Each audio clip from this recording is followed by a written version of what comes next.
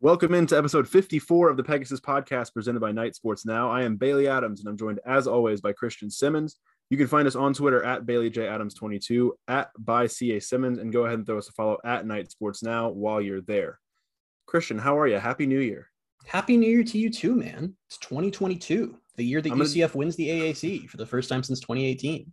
Gosh, it's so long ago. I'm going to do the thing that like all the sports broadcasts do, and like they're like, let us be the first to wish you a Happy New Year when it's like 8:00 on New Year's Day.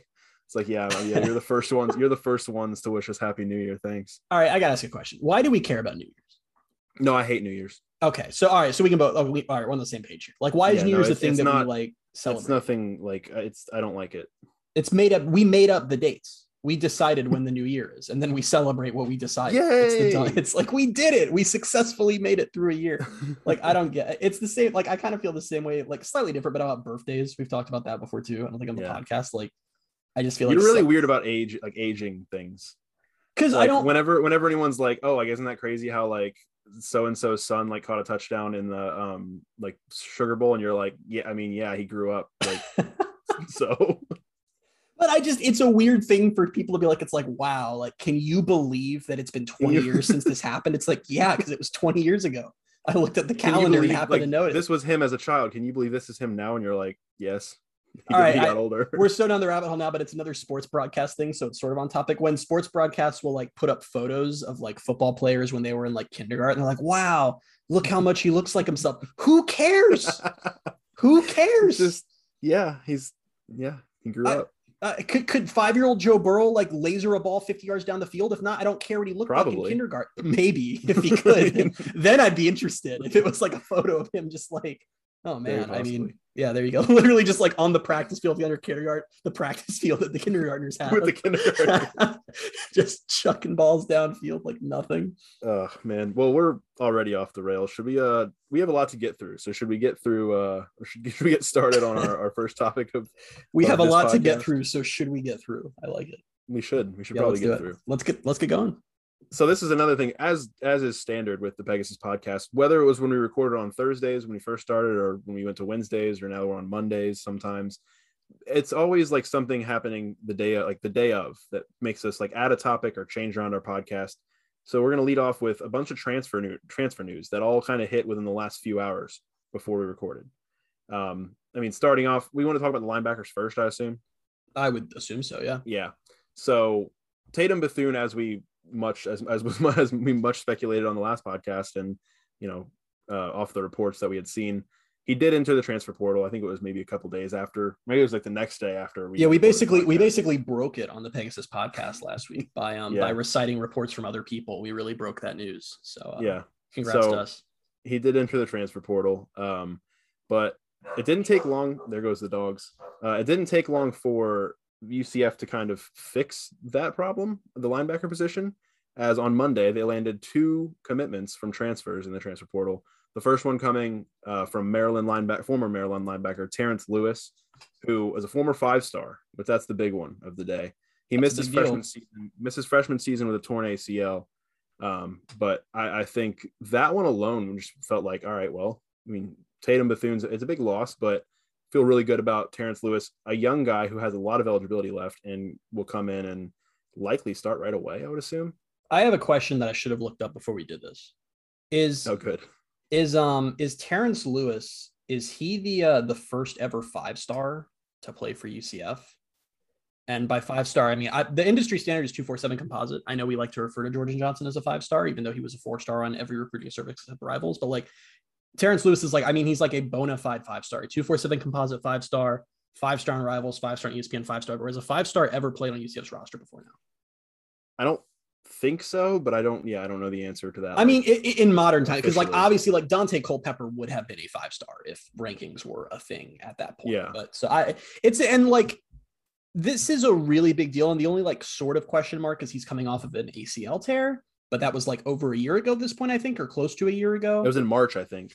And like, that's like, it's a big injury, but like, it's not the 90s anymore. Like, that's not like players in all sports come back from that injury and are fine like all the time. So like, I don't some people, not UCF fans, are like trying to ding like, oh, well, that injury, like who knows? Well, didn't you said, I mean, I didn't see this, but you said that 247 dropped into like a 3-star as a transfer, right?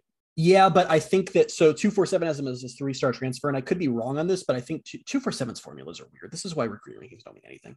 And it's like to get from their recruiting profile to their star, I think they add like their college stats into the formula. And since he has no college stats, I think that just like tanked his ranking. But he's a huge get. And we talked about last week how it would suck because Tatum Bethune, I mean, he was defensive MVP this year. We decided but he was flat out the best player on the defense for UCF. And that was a huge loss. And they were already really thin at linebacker. And this is what's great about the transfer portal is UCF addressed and fixed an entire position group in an afternoon. I mean, with Terrence Lewis and the Kentucky transfer, whose name is slipping my mind. KD McDaniel. McDaniel, thank you. That was the thing. We got like the little bit of buzz that Terrence Lewis was possibly coming to UCF. And then we got the boom from Gus. So we're like, okay, that's a big get. And then like, what was it? 15, 20 minutes before we were getting on here to record the podcast, we got another boom. And I was like, what's going on? Then the second boom really threw me. I had missed a text from you and I was like, oh, and then I saw like, cause you had texted me before. I was going to text you about it. And then I realized that I just apparently missed a text from you telling me like 10 minutes before the boom happened.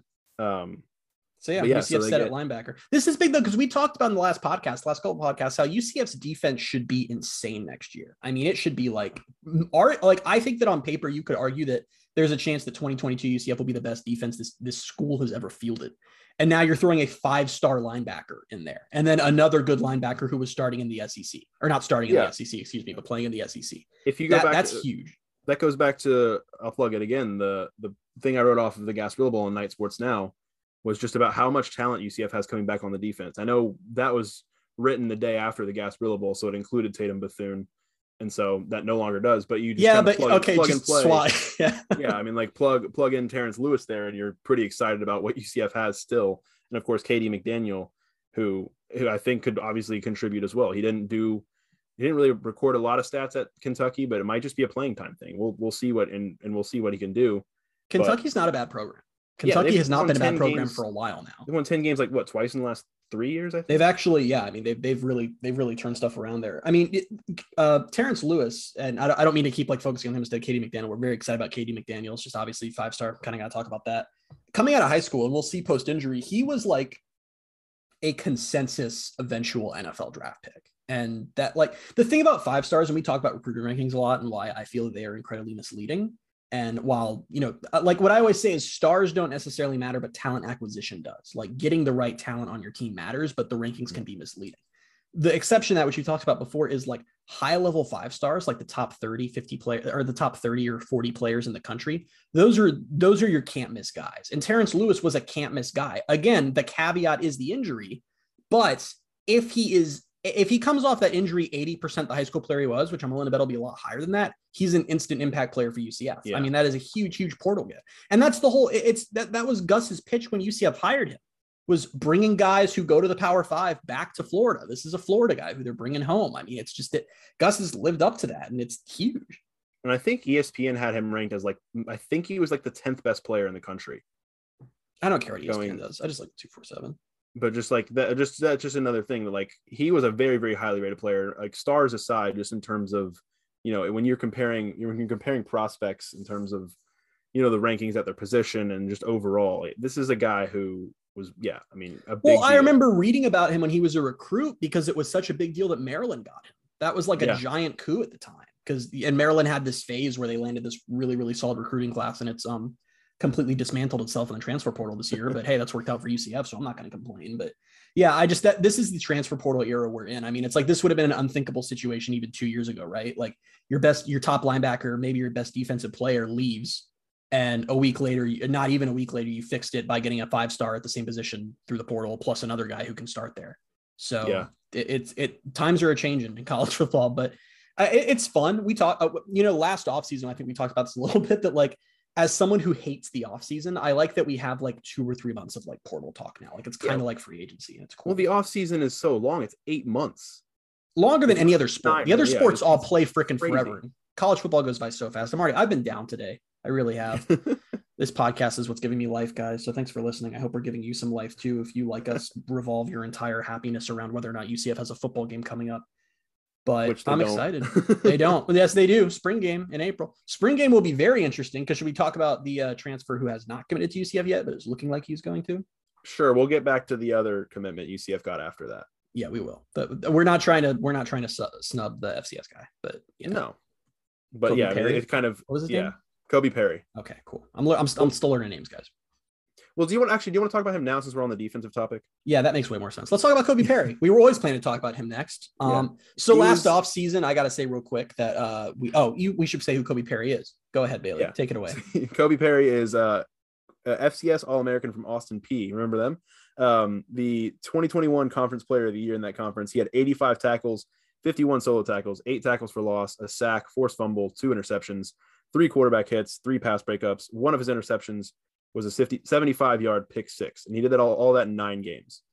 Okay. So pretty productive. Okay. Yeah. So and I should mention he's a defensive back. So I didn't even say that. Yeah, he's a safety, isn't he? Yeah. I know he's been listed. It's weird how they list him. He's been referenced everywhere as a defensive back, but I believe he's a safety. Just adding on into UCF having a very good defense next year, potentially. Last offseason, they got this guy at linebacker named Bryson Armstrong, or I guess technically at whatever made-up position they invented for him from the FCS. And I went on a nice rant on this podcast, me knowing all of that. I didn't like getting an FCS transfer is not a big deal. The FCS is such a dramatic step down from FBS. It's not like Power 5 to Group of 5. And I'm just like, I don't know why we're making a big deal of an FCS guy. Then Bryson Armstrong, once they, put him back at the position he used to play, was like one of the better players on defense this year, probably one of the best players. So I'll shut up about that now. I'm very excited about Kobe Perry. All AAC incoming. So yeah.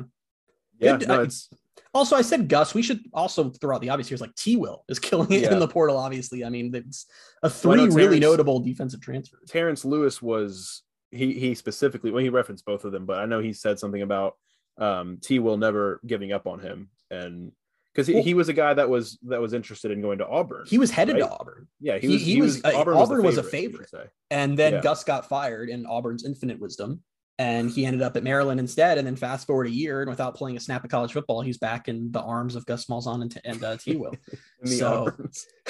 Just Auburn, and I know it's only 1 year and we'll see, but Auburn firing Gus seemed dumb at the time. And we said that before we even knew he was going to be UCF's head coach. And it has just looked dumber and dumber as time has gone on. I mean, they handed him $20+ million to have their worst season since 2012, which is the most recent season Gus Malzahn wasn't their coach.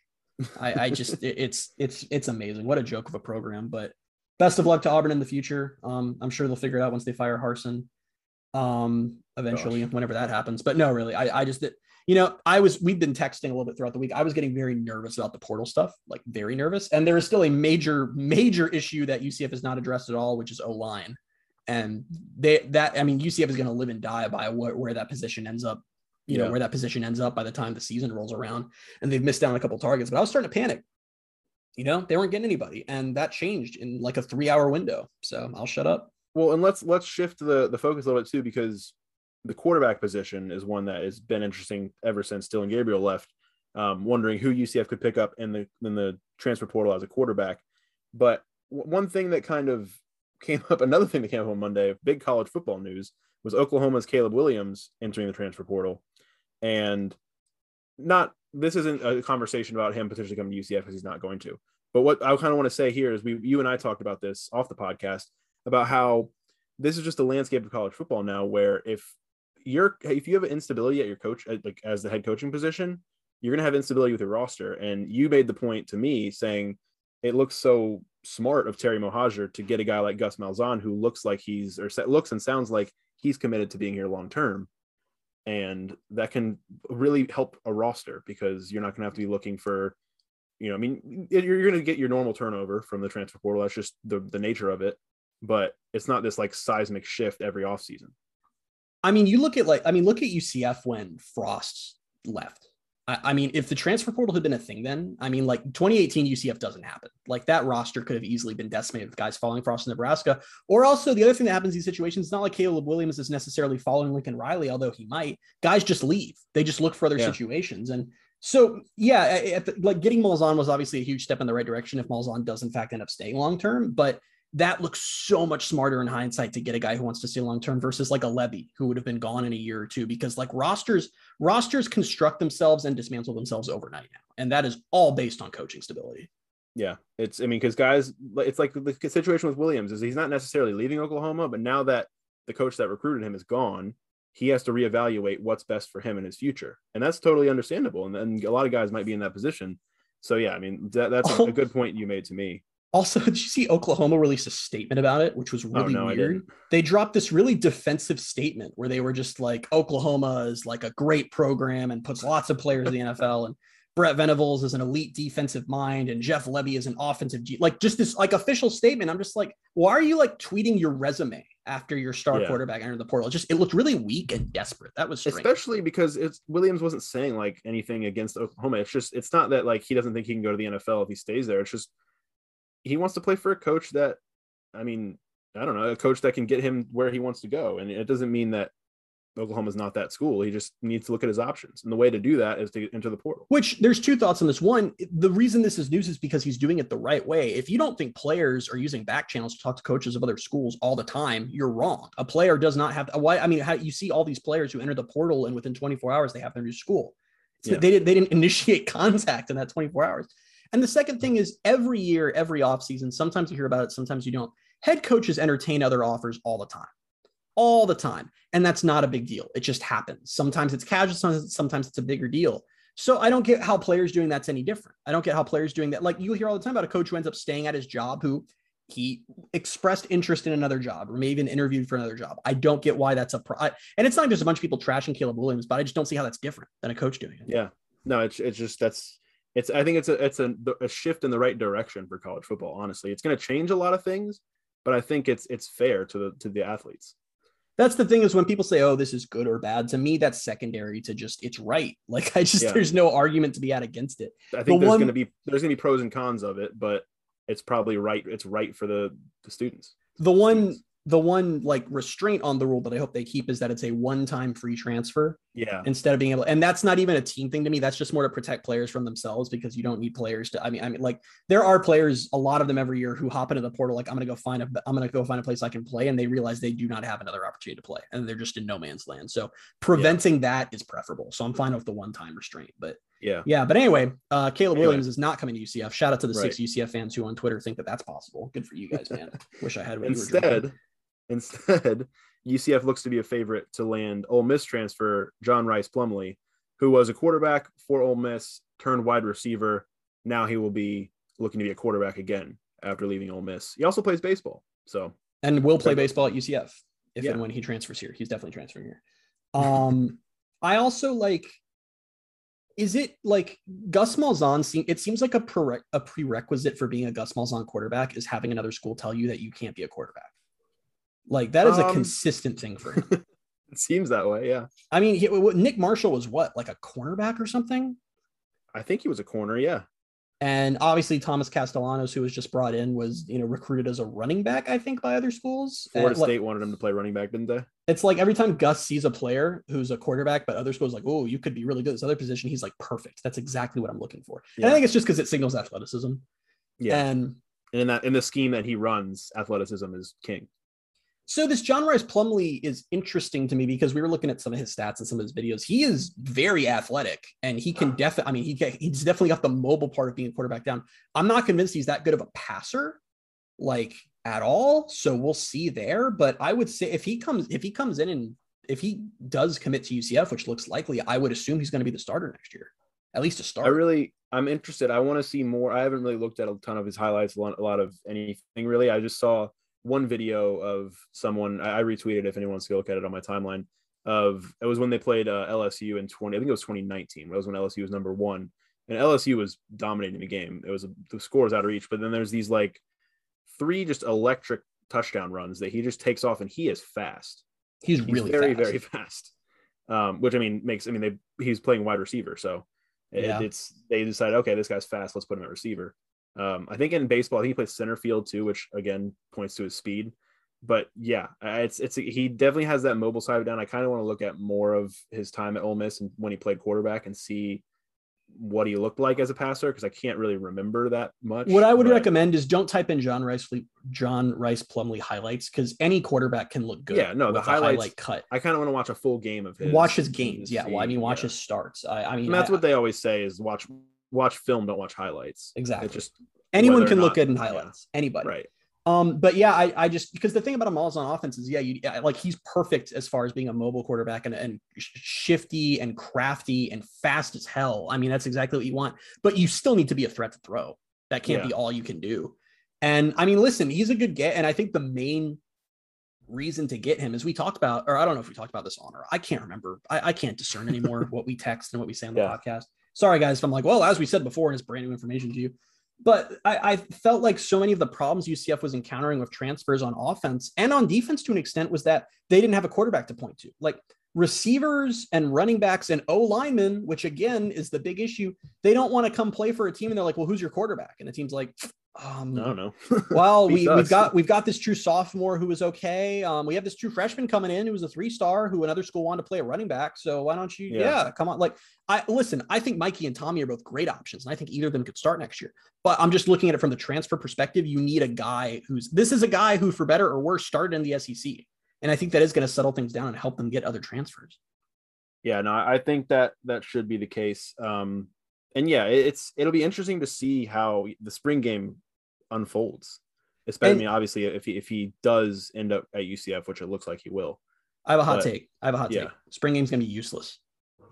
Oh, of course, it's gonna be like in terms of determining anything, but it's still gonna be a chance for everyone to like to jump to a bunch of conclusions on who's gonna be the quarterback. The one thing that you cannot discern from a spring game is a quarterback's like legs and his mobility and how he can use that. You just can't, because it's two touch on the quarterback. So we're just not gonna be able to tell. I honestly, it wouldn't surprise me if Mikey comes out looking like the best quarterback just because he's going to be the most accurate of those three. Yeah. So we'll see. Yeah, that's the thing that I wanted to say too about Rice Plumlee is we don't know necessarily how he is in terms of the passing game, but in Malzahn's offense, it almost seems like the throws typically look to be pretty simple. There's not a lot of predicated on. Shots. Yeah, there's not a lot of downfield. No, you see a lot of like screens and slants and stuff like that. And so if he can throw, I mean, I don't know, it's hard to compare him without really knowing, but if he can make those throws and make some of the same throws that Mikey is making this year, but he has that extra dimension where he's far more mobile, that's going to only help him. That's going to help his case a lot. Yeah, I mean, it's not a bad thing getting him. Getting him is definitely a good thing. They needed to get a transfer at quarterback, and they missed out on some other guys, and it was looking dicey. But yeah, it's been a good day for UCF. I know he's not officially committed, but I think that's going to probably happen by the time we're recording our next podcast. I wouldn't be surprised if by the time we record next week, he's committed. And a solid addition, I think, to UCF baseball, looking to stop disappointing every single year. Everybody, our listeners just went. They just nose. You said the word baseball. Baseball. Like, they're gone. Bye, everybody. We'll see you next week. Yeah, oh, man. But no, it's been a really good day, and things were, like you said, were looking a little dicey, but things seem to be looking up, and I think if they can get John Rice Plumlee in, I think that should help in terms of getting some more additions to the offense. But yeah, I made a critical mistake, and that was doubt Gus Malzahn in the transfer portal. Huge mistake. Never doing it again. I apologize, Gus. Thank you for continuing to listen.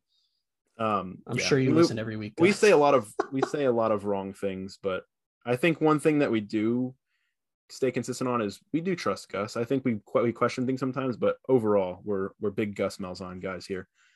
All right, let's transition here into our next topic, which is something Christian and I have done. I think this might be the third or fourth year we're doing this now. Been doing first time on the podcast. Obviously it's the first time we've done a season on the podcast, but we've done this in article form on Night Sports Now, which is where we have ranked UCF's games from that season in terms of our enjoyment level and how much we enjoyed them.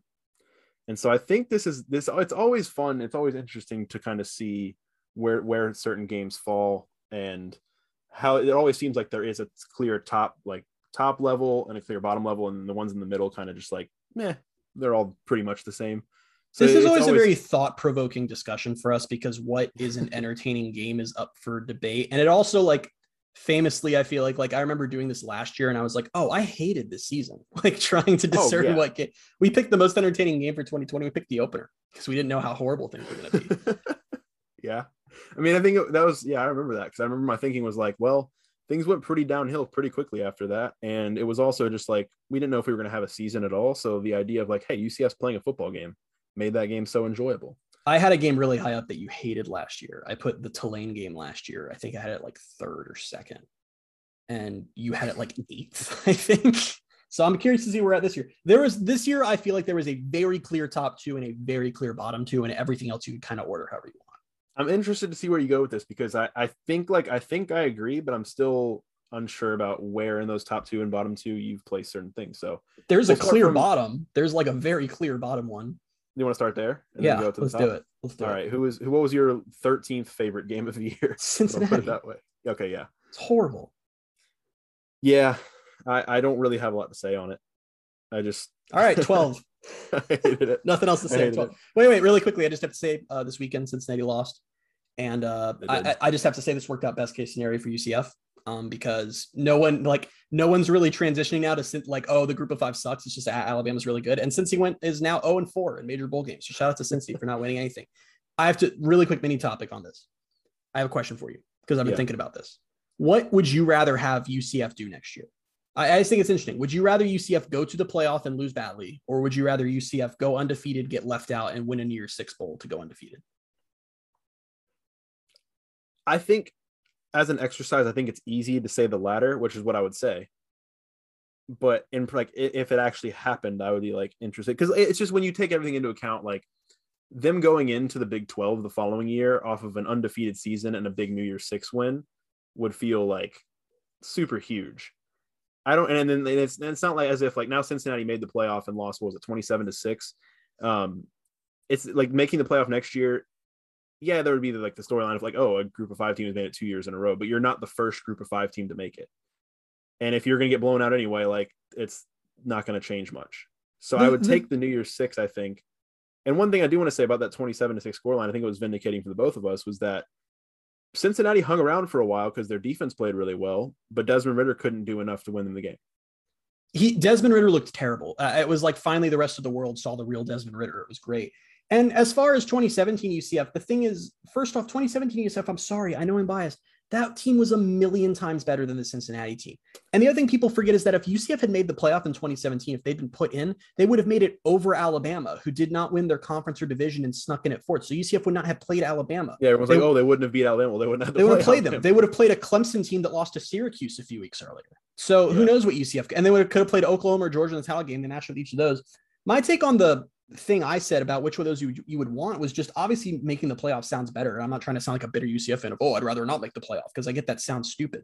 But when UCF beat Auburn and went undefeated in 2017, UCF, and this was mainly off claiming the national title, UCF was the storyline throughout that offseason. I mean, UCF was literally the main talking point of college football for 6 months, and it was nonstop. It was all about what can no matter how anyone felt about it either. It was like, it's just they were the topic.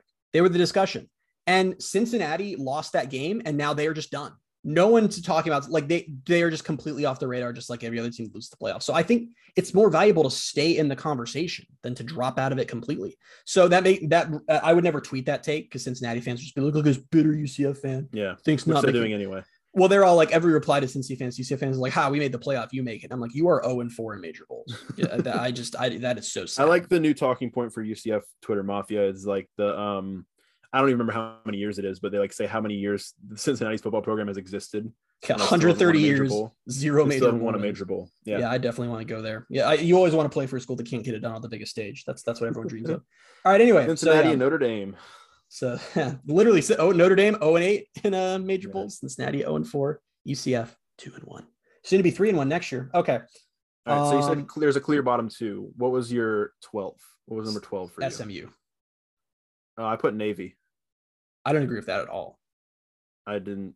What did you enjoy from the SMU game? Did you enjoy a second of that game? Early in the game. I enjoyed Parker Navarro's surprise touchdown. I feel like you're misremembering. Like UCF was here's late on Navy. I mean, they had control of the game until like the fourth quarter. Well, here's the thing I have to put a caveat in here is like I didn't get to watch the entire SMU game. Remember, I was in Washington, D.C. Oh, that's good. So I watched like the first half of it. Things quickly unraveled, and I was like, all right, see ya, I'm done here. But that's why it's second to last to me. You got to look at the situation. Like going into that SMU game, UCF what was their ranking, or what was their record at that point? Like 7-3. 7-3, yeah. And it was like, oh wow, they have all this momentum. The defense has been playing great. They could get to 10 wins with a bowl game if they win this game. And then they went out there and just literally from the first snap were just completely uncompetitive and just boat raced. Like that was horrible. It bothered me. It definitely bothered me. And to be clear, I don't have it any like higher than 11th. It's 11th on my list. Okay. So should I just say where Navy is on my list? Yeah. Navy too. My Navy was 11th. So we just flipped SMU and Navy. Yeah. So Navy to me, it's hard. I guess it's hard with hindsight because like during the game, like there was parts of it where I was like, okay, this is all right. But like, it was just so frustrating to me that they were even struggling with this Navy team, even with a true freshman quarterback making his first start. I was like, this is so frustrating. And then the fact that they lost it and that I've just been stewing on it for how many months now? 3 months, I think. It's just, that's the one. And we talked about it last week where that's just the one loss from this season that we just can't get past. And that's the one that's still stuck in my mind. So that's where that has like just clouded everything I remember about that game. This is where we get into arguments when we do this list, because I agree that was a horrible loss, but it was an enjoyable game. Well, you were also there. So I don't know. I enjoy all games. Well, I just feel like it would have contributed more to your enjoyment of it if you were, I don't know, you were there. I don't know. I didn't really enjoy it that much. I didn't enjoy watching Navy just run the ball down UCF's throats. Like, okay, like I said, it's 11th on my list. Yeah, no, it's not like I had it high up there. Stay hung up, but we don't have to stay hung up on these. I just wouldn't put it ahead. I just wouldn't put SMU ahead of it. SMU sucked. At least Navy, they looked good for most of the game. Number anyway, 10. You know what both those games had? You know what both those games had in common? They were losses. They were both the same combo. Oh. Anyway, ban that combo. They can never wear it again. Yeah, shout out to the 10 of our listeners that cared about that fact. But anyway, on to the next. Number 10. If we have to have the same number 10, right? I don't know. What was your number 10? UConn. Oh. What did you have? Yeah, no. I had Louisville. I put all of you enjoy. Should I say where I have Louisville on my list? You have like 4th or something? I have it at 3rd. Christian. That was a really good game. I can't enjoy games that UCF lost. But you enjoyed it until the last 4 seconds. The first 3 hours and 48 minutes of the game, you were having a great time. I was very annoyed throughout like most of that game. That was a good game. That was a very enjoyable game. Annoyed throughout most of that game. I was also not feeling well at the time. So you and Zach were both. We were into that game. If you guys don't remember listening to the podcast, and you and Zach had really. We ate at this taco place before the game, and it did not agree with Zach and Bailey. It really didn't. I did not enjoy it. But no, I don't know. I had it at 10. And if you're a neutral fan watching that game, I can see how it was an enjoyable game, especially the finish. Like that's a crazy college football finish. But being there live, having made the trip to Louisville, where like no one ever makes trips to for non-sports Here we go again with the Louisville slander on this podcast. We love Shreveport, but screw Kentucky. That state is trash. I don't know. It was just to go all that way and then watch them lose in that fashion and then see Dylan Gabriel left on the field with a broken clavicle. It was just kind of like that, like shot the season. If Dylan Gabriel doesn't throw that pick, this game is like 3rd on your list. If he doesn't throw that pick, like, well, it's just, I couldn't rank any of the losses above wins. That's like my bottom 4 were all the losses. That's not how it works. It's how much you enjoyed the game. You can't let how you felt after the game. No, I don't enjoy games that UCF didn't play well and lost. You don't know that they're going to lose until they've lost. I mean, that's a fact. That is how things work. But except in Cincinnati and SMU, you knew pretty early in those. Yeah, even if we convinced ourselves that they were going to win both of those games. I like knew we were stretching with Cincy. Like I felt like that was like a Hail Mary chance. SMU, I genuinely believed they were going to win. That was a wake up call for me in the worst way. Well, I had UConn at 10th. Where did you have? Why didn't you enjoy UConn? You know why I didn't enjoy UConn? Because when I was ranking games, I thought back to that game and couldn't remember a single thing that happened. Still couldn't. I had UConn 7th. Wow, we diverged heavily this year. This is close. It was just like one of those games where I didn't have to like. I don't like to be stressed when I'm watching UCF play, and so I enjoy myself more when they're like actually playing pretty well and comfortably beating a team. So I will say I do agree from that I know some sports fans want really good games. Like I like to have really memorable games, like 2017 the USF game for UCF for the Peach Bowl. Like in my ideal world, like if I got to pick the score for every game, UCF would win every game by 50. I would literally want UCF to just always win every game by a lot. Like I said, UConn is low. Well, I also docked it for I don't know if I should say that. People are going to perceive this the wrong way. I never really like the military decal stuff as much as everybody else. I just think it looks very weird when UCF's in red, white, and blue. And yes, combos very much influenced my takes on these games. If you go back and look at any of our previous game rankings for any year, we can see. I think you mentioned uniform combos and a lot of them. That's part of the game, and that's part of how much I enjoy the game. So no, I'm not slighting you for it. I think I agree, but it was a good combo. Like UCF didn't wear anything bad this year, but I just, it's the military game. I'm just kind of like, all right, we got to do this. But I get it's a very good cause, or it's not a cause, not giving money anybody. It's just, good cause. People like it. But yeah, like I said, I couldn't tell you a single thing about that game. I don't remember anything that happened. I don't remember a touchdown that occurred. I don't know. Yeah. Well, I know I was there. Don't know what happened. The weather was nice. I enjoyed that too. All right, let's do 9th. Number 9. I had Bethune-Cookman. I also had Bethune-Cookman. We finally matched up. We're back lining up again. Yeah, I don't know. This one just like those games never really like mean much to me. It just means less.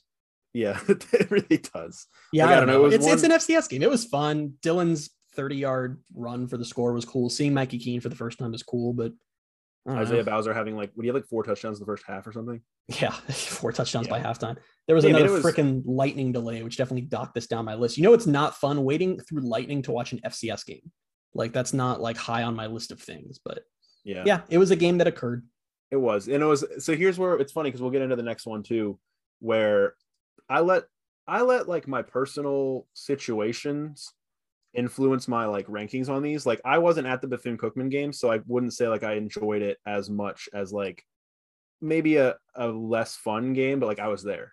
If that you go about this so differently, because if I was ranking it that way, I've had ECU and Memphis last, because I had to miss both of those with COVID stuff, and I was just miserable that I wasn't there. But they were, Yeah, but like Bethune-Cookman, I wasn't at that game. And like I enjoyed it watching it from home, but it was just kind of like, like it's on the TV, but like sure. Well, definitely like an FCS game watching that from home. Like I don't know how much you're even paying attention about like the second quarter. Like it's just like, what are we doing here?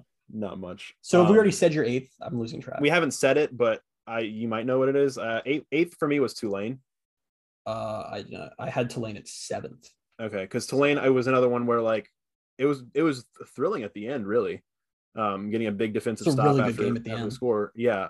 But just throughout most of the game, it was bad. And this was another one that I wasn't able to make it for.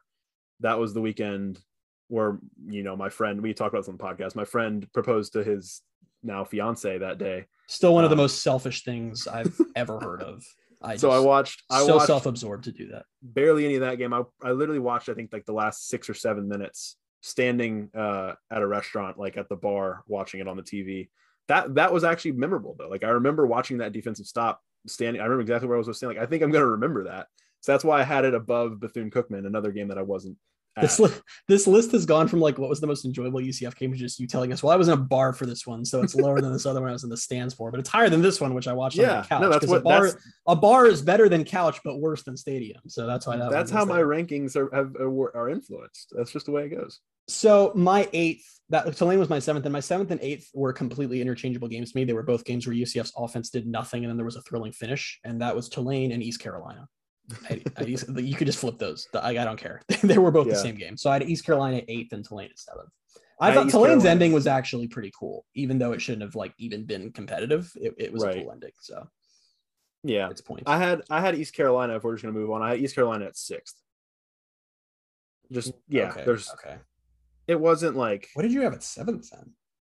I said 7th. I said 7th was UConn. Oh, right. Okay. Yeah. I only have my list in front of me, so this is getting convoluted. No, yeah. When we do this on our website, which maybe we should know like this for the podcast, we would do a point system, and then we would like add our points together and have one list. But I like. Oh yeah, I forgot we did that. But I like not knowing. At the end, we can both just go through our rankings 13-1. That sounds good. But yeah, I mean ECU, it wasn't a fun game but it was another one where I had a fun finish. Yeah, it was a fun ending. It was. I think that might have been the first game where it was kind of like a shock to all of UCF fans that like, hey, we might not really have an offense right now for the first time in a while. It was also Mark Anthony Richards' debut to the fan base on that random 4th down. I don't know. We knew going into that game it was going to be. Remember, we both we predicted losses. I think, didn't we? Well, I did. I don't know if you did.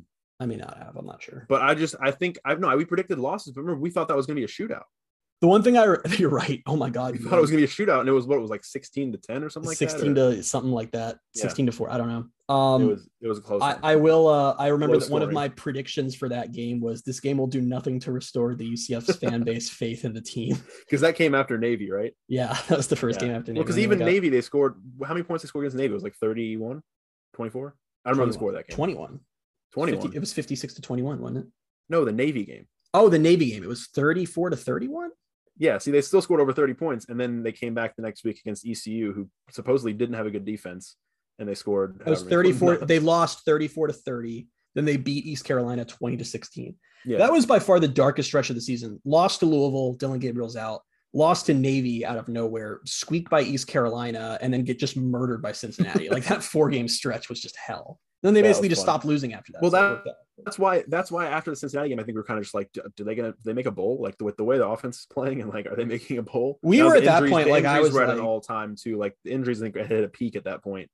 Yeah, like, Bowser was largely gone. It was just that was dark times. But they went 6-1 after that stretch. So, but it's funny because we mentioned at the top of this how there was a clear bottom and clear top, and then the middle ones were all like interchangeable. We followed exactly that. Like that's how it was. We have all the same like 6, 7, 8, and 9. I think we did. It's essentially. To me, 11 through 3, you can order however you want. Make an argument for it. That's largely fair, I think. One thing from putting this list together. Do we have your 6th yet? No. Do we have yours? Yeah, ECU. Okay, my 6 was Temple. Okay. I had Temple. Wait, what were you gonna say anyway? I don't want to cut you off. No, just doing this list made me realize how much I enjoyed the season. Like last year, it made me realize how much I hated the season. This year, I'm like, this was a fun year. Like I remembered having a lot of fun at these games. Yeah, no, it was. And I had, so you had Temple at 6. Yeah. I had Temple at 5. We're more or less, we're like a spot off, but we're the thing that really threw us off was your ranking of Louisville and mine. Yeah, you're 100%. That was the large like disconnect. But yeah, Temple.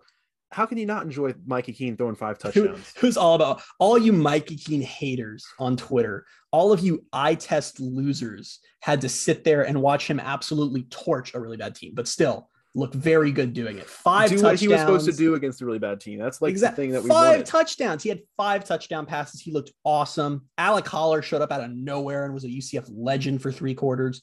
Temple was helpless. It was a throwback to the 17, 18, 19 days of UCF killing everyone they played, even though UCF giving up a garbage time touchdown. And then giving up a garbage time touchdown to make me want to cry because I even looked up when UCF's last FBS shutout was. I had it in my freaking drafts. I was ready to tweet it. And then freaking Temple, they miss a field goal, and I'm ready to press center, and they drive down the field and score. Thanks, UCF's defense, for nothing.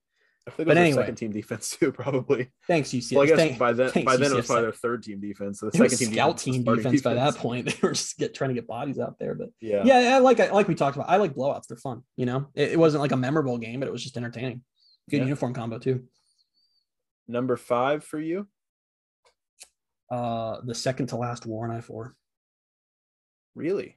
Yeah. Oh, well, I don't know why I'm so surprised. I had it number 4. Okay, well, I was about to say you're acting. For some reason, I thought it was higher. Until the ending, which was really cool. It wasn't a good game. No, like on either it was really side, it wasn't even frustrating. It was just boring. Like neither side was doing anything for like whole quarters.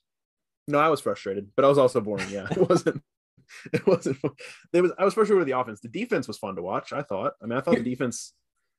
Yeah, I enjoyed UCF's defensive performance in that game, and then the ending. I think I gave a lot of credit to this one for the ending because it's a memorable one. It was arguably the second most memorable War on I-4 behind 2017 for like a remarkably different reason. But yeah. I mean, those are the only 2. Well, I guess 2013 had a fun ending, but all the other ones were kind of like that one was 2013 gets dinged though because UCF was supposed to just murder them in that game. It was like not only are we going to get our first win over USF, we're going to kill them. But I'm just saying, in terms of the games coming down to the wire, I think those are the only 3, right? No, a lot of them have come down to the wire. Oh well, there was the overtime game too. Yeah. A lot of them have.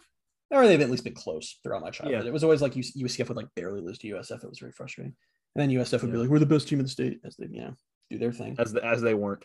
I don't know. It was the ending. The ending to me was why I had it all in my top 4. But this is the point I was making on Louisville. If that game ends with Timmy McClain, remembered his name this podcast, throwing a touchdown pass on that last drive, you have this game at like a 12. Yeah, I have it lower than Louisville because if they're both losses, then I enjoyed the Louisville loss more than I would have enjoyed that USF loss because it was a more enjoyable game. But the fact that it was a loss really, really changes it. I can't look back at that game and say, oh yeah, I enjoyed that game when they lost. Whatever. That makes no sense. But can I give you my number 4 now? Sure. You're not prophetic. You don't know in the first quarter they're going to lose the game. Right. So that you're enjoying the game. So I can be enjoying the game throughout the game, but then after I know the ending of the game, once the game ends, I'll be like, it changes my enjoyment level of the game. All right, my It's number like if you're watching a movie and you're like, oh yeah, I enjoy most of this movie, and then you get the ending really sucks. It's going to change your perception of the movie. My number 4 was Memphis. You know, that was a good. My number 4 was Memphis. Okay, that was my number 3. Space uniforms, man. Or space uniforms always have to be top 4, bare minimum. And also, that was like just watching UCF's defense absolutely destroy the hopes and dreams of an offense and quarterback was just really fun. They had 2 of the most like insane interceptions in that game. Just too. like stupid, awesome just interceptions. Like ricocheted off of like 6 players in the same play. That's a little bit of an exaggeration, but it was just ricocheted off the entire Memphis offense. One by one, it bounced off each of their helmets, then right into the waiting hands of Dylan Lester. But the other thing about that game was that it was that awful 4-game stretch we just talked about. That was the first game out of it. And like UCF just needed that to just go beat up on the team. I mean, they needed that. Yeah. And then there was Gus getting his space jersey and putting it on. It was an ill-fitting space jersey. I forgot about that. An iconic moment in UCF history. It's up there with him breaking his leg a couple weeks later. Yikes. I should have dinged Tulane. Should have dinged Tulane for that. Yeah, I was about to say. Although, would you consider that like is there an entertainment factor to a coach breaking his leg during a game? For how much like annoyance it caused him the rest of the season, I would say no. There's not entertainment to that. Obviously, it's horrible, just like a player injury. But well, maybe not exactly the same as a player injury. There was entertainment factor to him being on a throne the next game. Yeah, like that was something. That was. I think it was just like. It was just so weird. It's one of those things where I was like, yeah, you'll remember so many weird things about this UCF season. And that was one of them. Certainly memorable. I wouldn't say enjoyable, but memorable for sure. That's definitely a UCF lore thing now, was Gus Malzahn breaking his leg halfway through a season, having to coach from an elevated platform. Man. And then him like making the trip down the elevated platform at the end of the USF game when he's like, I knew the game was over. I know. I will never forget. I'm in the press box watching that game, and I go, and Gus has been on his throne for like weeks at that point, and they're arguing about the call, and I look up on the TV, and Gus is in the thick of things on the field, and we're all like, how did he get down there? Like no one noticed he was just suddenly on the field. Yeah. I cannot prove this, and it's just total like biased BS, but I'm just going to declare that they would have won the SMU game if Gus wasn't on the platform. What was the score of that game? I'm mildly not joking. What was the score of that game? Unimportant. I'm mildly not joking because it was 55-28. Because like that has to throw things off. They were calling plays and coaching in a completely different way. That has to throw things off. Yeah. The defense lost them that game, so the argument kind of loses its heat there. But I'm just saying. I think Gus on the ground is worth at least 14 points in that game. Possible, but it's still a pretty bad loss. Not if you add in 14 points, it's a respectable loss. And I don't know where I'm going with this. All right, my number 2. I gave you my number 3 a while ago, which was Louisville. Yeah. So we don't have your number 3, or do we? Yeah, it was Memphis. Oh, right. Okay. What is your number 2? This is interesting because I struggled with how to fit these 2 games. So did I. What did you put at number 2? Florida. Ooh, we're gonna have to talk about this. I did not. Are we? I had Florida number 1. I had Boise State at number 2. Okay. All right. Well, let's talk about Florida first, I guess. Okay. So in the similar way to where like these were the 2 biggest wins of the season, right? Yeah. Yeah, absolutely. They were the 2 biggest wins of the season. And they bookended the season. Yeah. And I enjoyed the Florida game, but it's tough. It was a tough call. And I'm not going to say it was like an easy thing. Like, oh yeah, I clearly enjoyed Boise State more, but I think as a game, I enjoyed Boise State more. I don't know. It's hard to explain. Florida to me as a football game, like there was a lot of bad football. There were bad stretches of football in that game where I was just like, these 2 teams are like hard to watch. And it ended up like they ended like the second half of that game, like obviously changed my perception of a bunch. And there was a bunch of iconic moments between, O'Keefe's peace sign touchdown and then just like the swings and momentum that UCF were at that point was just like they're going to win this game. Like the more and more like further and further went on, I was like, yeah, they're not losing this game. And like that feeling was like super cool. But as a game, on the game as a whole, it's not that I didn't enjoy it. It's just I didn't enjoy it as much as Boise State. You're just across the board wrong. The thing about that game was, one, you're saying that there were like whole stretches of not enjoyable football. That's just not true. I mean, UCF's offense started rough after the first 3 drives, and they looked fine after that. I had a friend text me. It was early in the game. It was like the stretch of early in the game. I had a friend text me like both of these teams are just like they're just horrible. Okay, again, early in the game, like the first quarter was boring, and the rest of the game was really good. Yeah. And the other thing is that everything that happened in that game, like every pass caught, every score, every first down, means 100 times more when it's coming against Florida. Like watching UCF play Florida on a football field, something that we'd more or less been dreaming about for years and years and years, and it really happening in front of me and UCF winning by double digits was so freaking cool.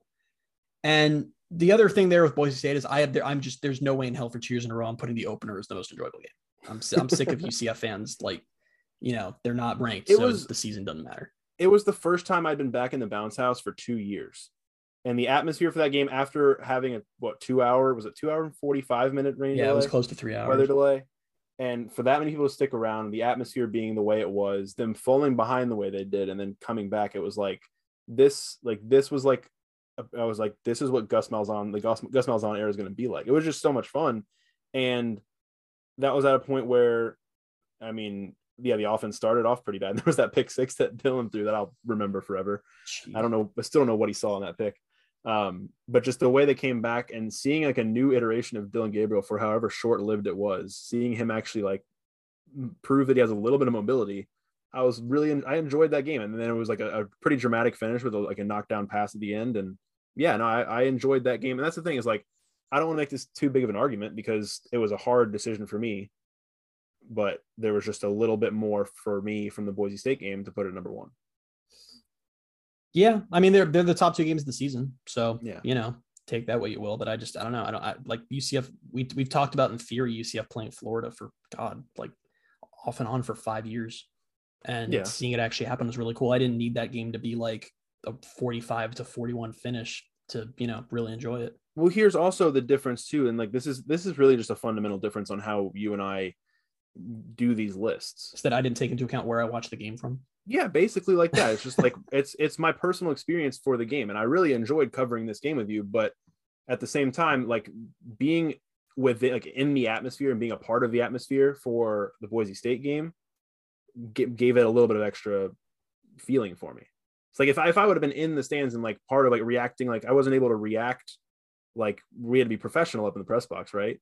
So I wasn't able to. Yeah, no, you guys would have noticed in the press box being there slamming our fists on the table.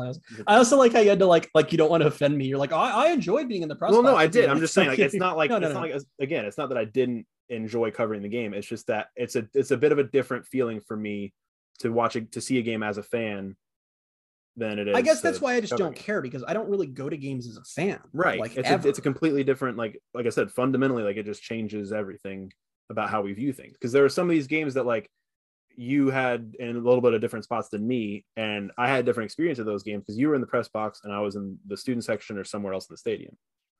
So but we've talked about, like, I don't enjoy going to UCF games as a fan, and I haven't for a really long time. I do. I don't like it at all. I feel like I should be, because when I'm at a UCF game, I want to be writing something. I want to be zoned in. Like we've talked about, I don't know if I saw on the podcast before. Like, I know we talked about this a little bit at Louisville. It fascinates me that people get drunk for sporting events.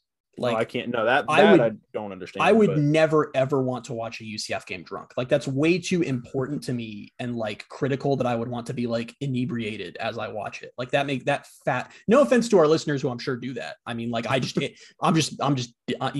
weird like that. Like I like watching games from a press box where I can write something, where I can tweet, where I can have stats in front of me and replay in front of me and like fully understand what's going on in the game.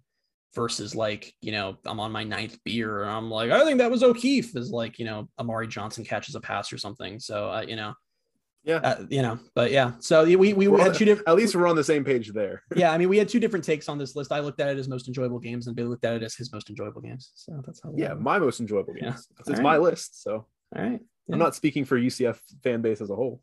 I was trying to, so that's where we disconnected, but Bailey was like, well, the bar, it was a really cool bar I was in for that one game. The SMU one. Okay. So the SMU game, that was a pretty cool bar that I was in.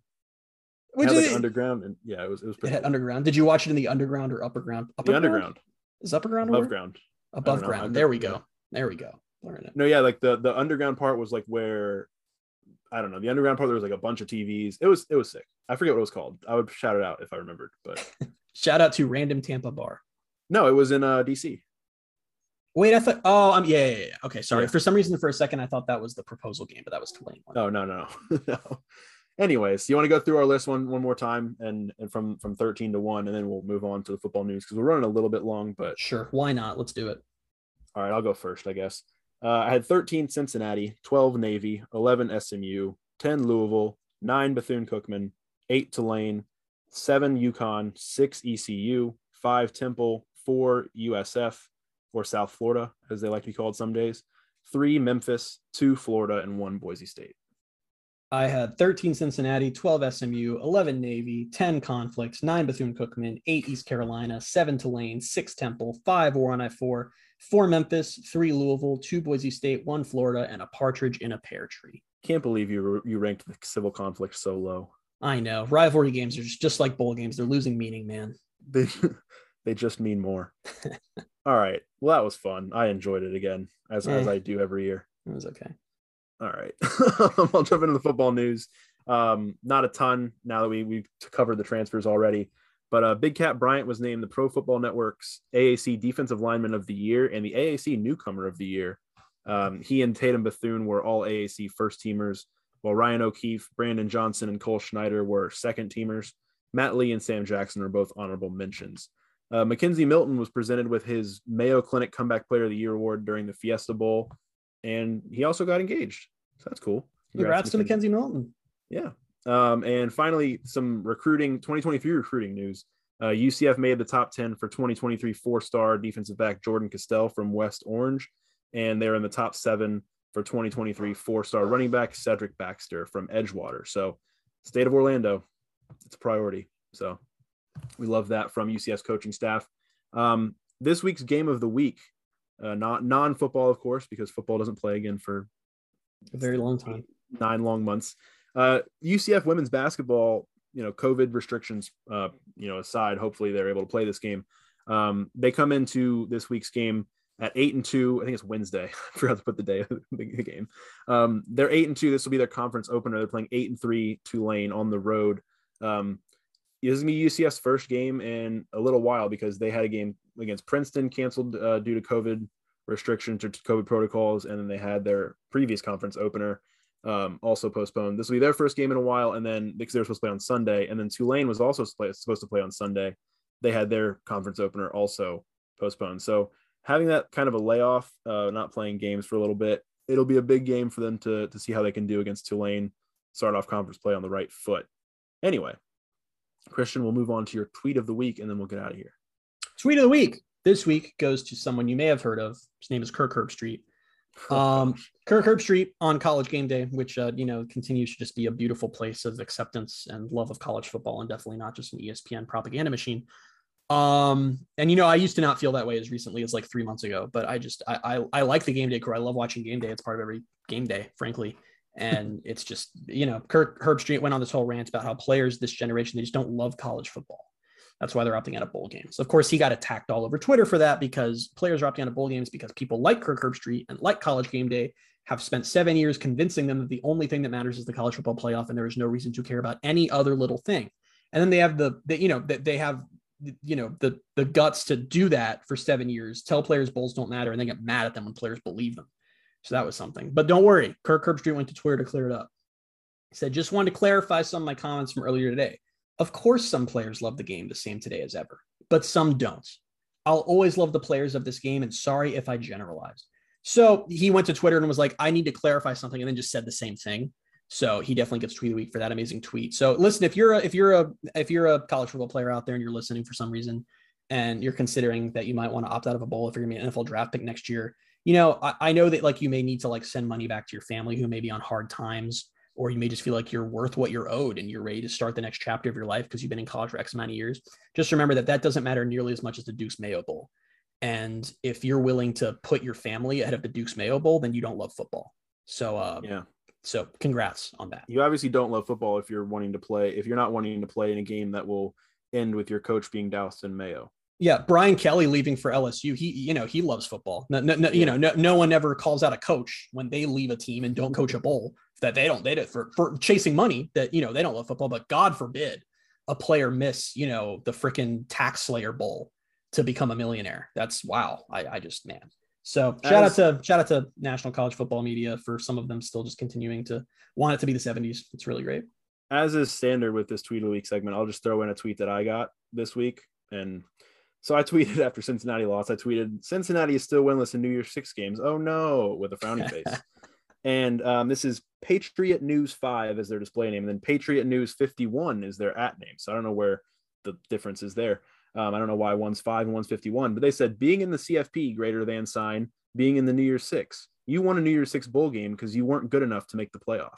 Yeah, because that's what happened in 2017. Yeah, UCF wasn't good enough. They weren't good enough to convince 3 of the Power 5 champions to lose 2 games. That's really, and so I just benefit from the. We're not going to get Cincinnati fans are delusional, and watching them come to terms with the fact that their ceiling is getting blown up by Alabama is really funny. But all right. Yeah. So what a note to end on. So it's funny because I got that reply and I ignored it. And then it became this huge fight in my mentions. And like sometimes, I don't know, you probably get this where like people will argue and I was still getting tagged, but I wasn't getting the notifications. Like it was just disappearing from like my notifications setting. So I haven't even read this conversation. I had a fight in my mentions. Yeah. That I was never involved in. It was just in the mentions. Something I tweeted on for almost 3 days. And I don't mean like in breaks. Like these people tweeted at each other continuously, like on the hour for 3 days. This one has like 20, maybe 25 back and forth tweets. I haven't read any of it. I probably won't. I don't know. I might if I get bored. But crazy, man. Yeah, it's fun. Love Twitter. You put Patriot News 5 in his place, whoever's fighting with him. Patriot News. Oh gosh. All right. Well, let's get out of here. Let's just on that lovely note. We love the people on Twitter.